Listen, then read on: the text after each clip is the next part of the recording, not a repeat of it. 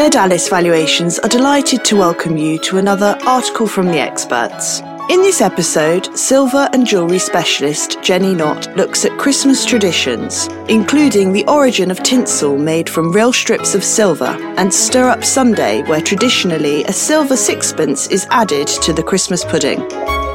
Silver bells, it's Christmas time in the city. Ring-a-ling, hear them ring, soon it will be Christmas Day.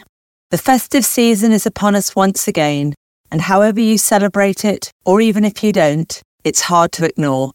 In the 11 months since your sister-in-law trapped the dog's tail in the car boot as she flounced off as an assumed insult, the same dog snaffled the trifle when no one was looking, and someone set fire to Santa's not-so-authentic beard, somehow, by some strange alchemy, Christmas has regained a familiar rosy glow of hope and expectation. Much of this is down to our wonderful Christmas traditions. The tree, the tinsel, the coins in the Christmas pudding, the stockings, the crackers. It's all steeped in tradition and manages, for most, to be a beacon of light and joy in the middle of the winter. The tradition of having lit trees in our homes at Christmas is believed to originate with 16th century Protestant reformer Martin Luther. Legend has it that Luther was walking home one winter evening, formulating his sermon, when he was captivated by the brilliance of stars twinkling amidst the evergreens. To recreate the scene for his family, he erected a tree in the house and attached lit candles to the branches. Devout Christians followed his example, even using pyramids of twigs if trees were not available. The tradition of tinsel also dates to the early 17th century in the German town of Nuremberg, which was already known for silver production. Workers started making thin strands of real silver and placed them in their trees to reflect the candlelight. Incidentally, tinsel gets its name from the old French word étincelle, which means sparkle. In 1846, Queen Victoria and Prince Albert were sketched in the Illustrated London News, standing with their children around a Christmas tree. Unlike her immediate forebears, Queen Victoria was popular with her subjects. She dictated style and fashion, and when the tree was seen in the magazine, the idea was taken up all over the country, and even as far afield as the east coast of America. The Christmas tree soon became part of the fixtures and fittings of Christmas. Making the Christmas pudding and stirring in a silver sixpence on Stir Up Sunday, 5 weeks before Christmas, is also part of British Christmas heritage. A silver sixpence was placed in the pudding mix and every member of the household gave it a stir. If you were lucky enough to find the sixpence in your helping of pudding on Christmas Day, you could look forward to a year of wealth and good luck. If this tradition appeals to you, the 2023 silver sixpence can be purchased from the Royal Mint. This one is a particularly special one as it commemorates Charles's coronation and is the first to include his head on it. Crackers are another Christmas essential. Tom Smith holds the royal warrant as suppliers of Christmas crackers and wrapping paper and has had this post since 1906.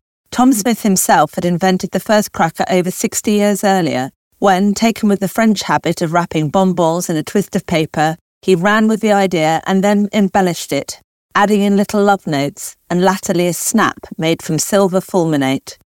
If you want the ultimate crackers this year, Aspreys have on offer a set of 6, and they'll set you back a mere £1,400. This will, however, include a silver gift in each cracker.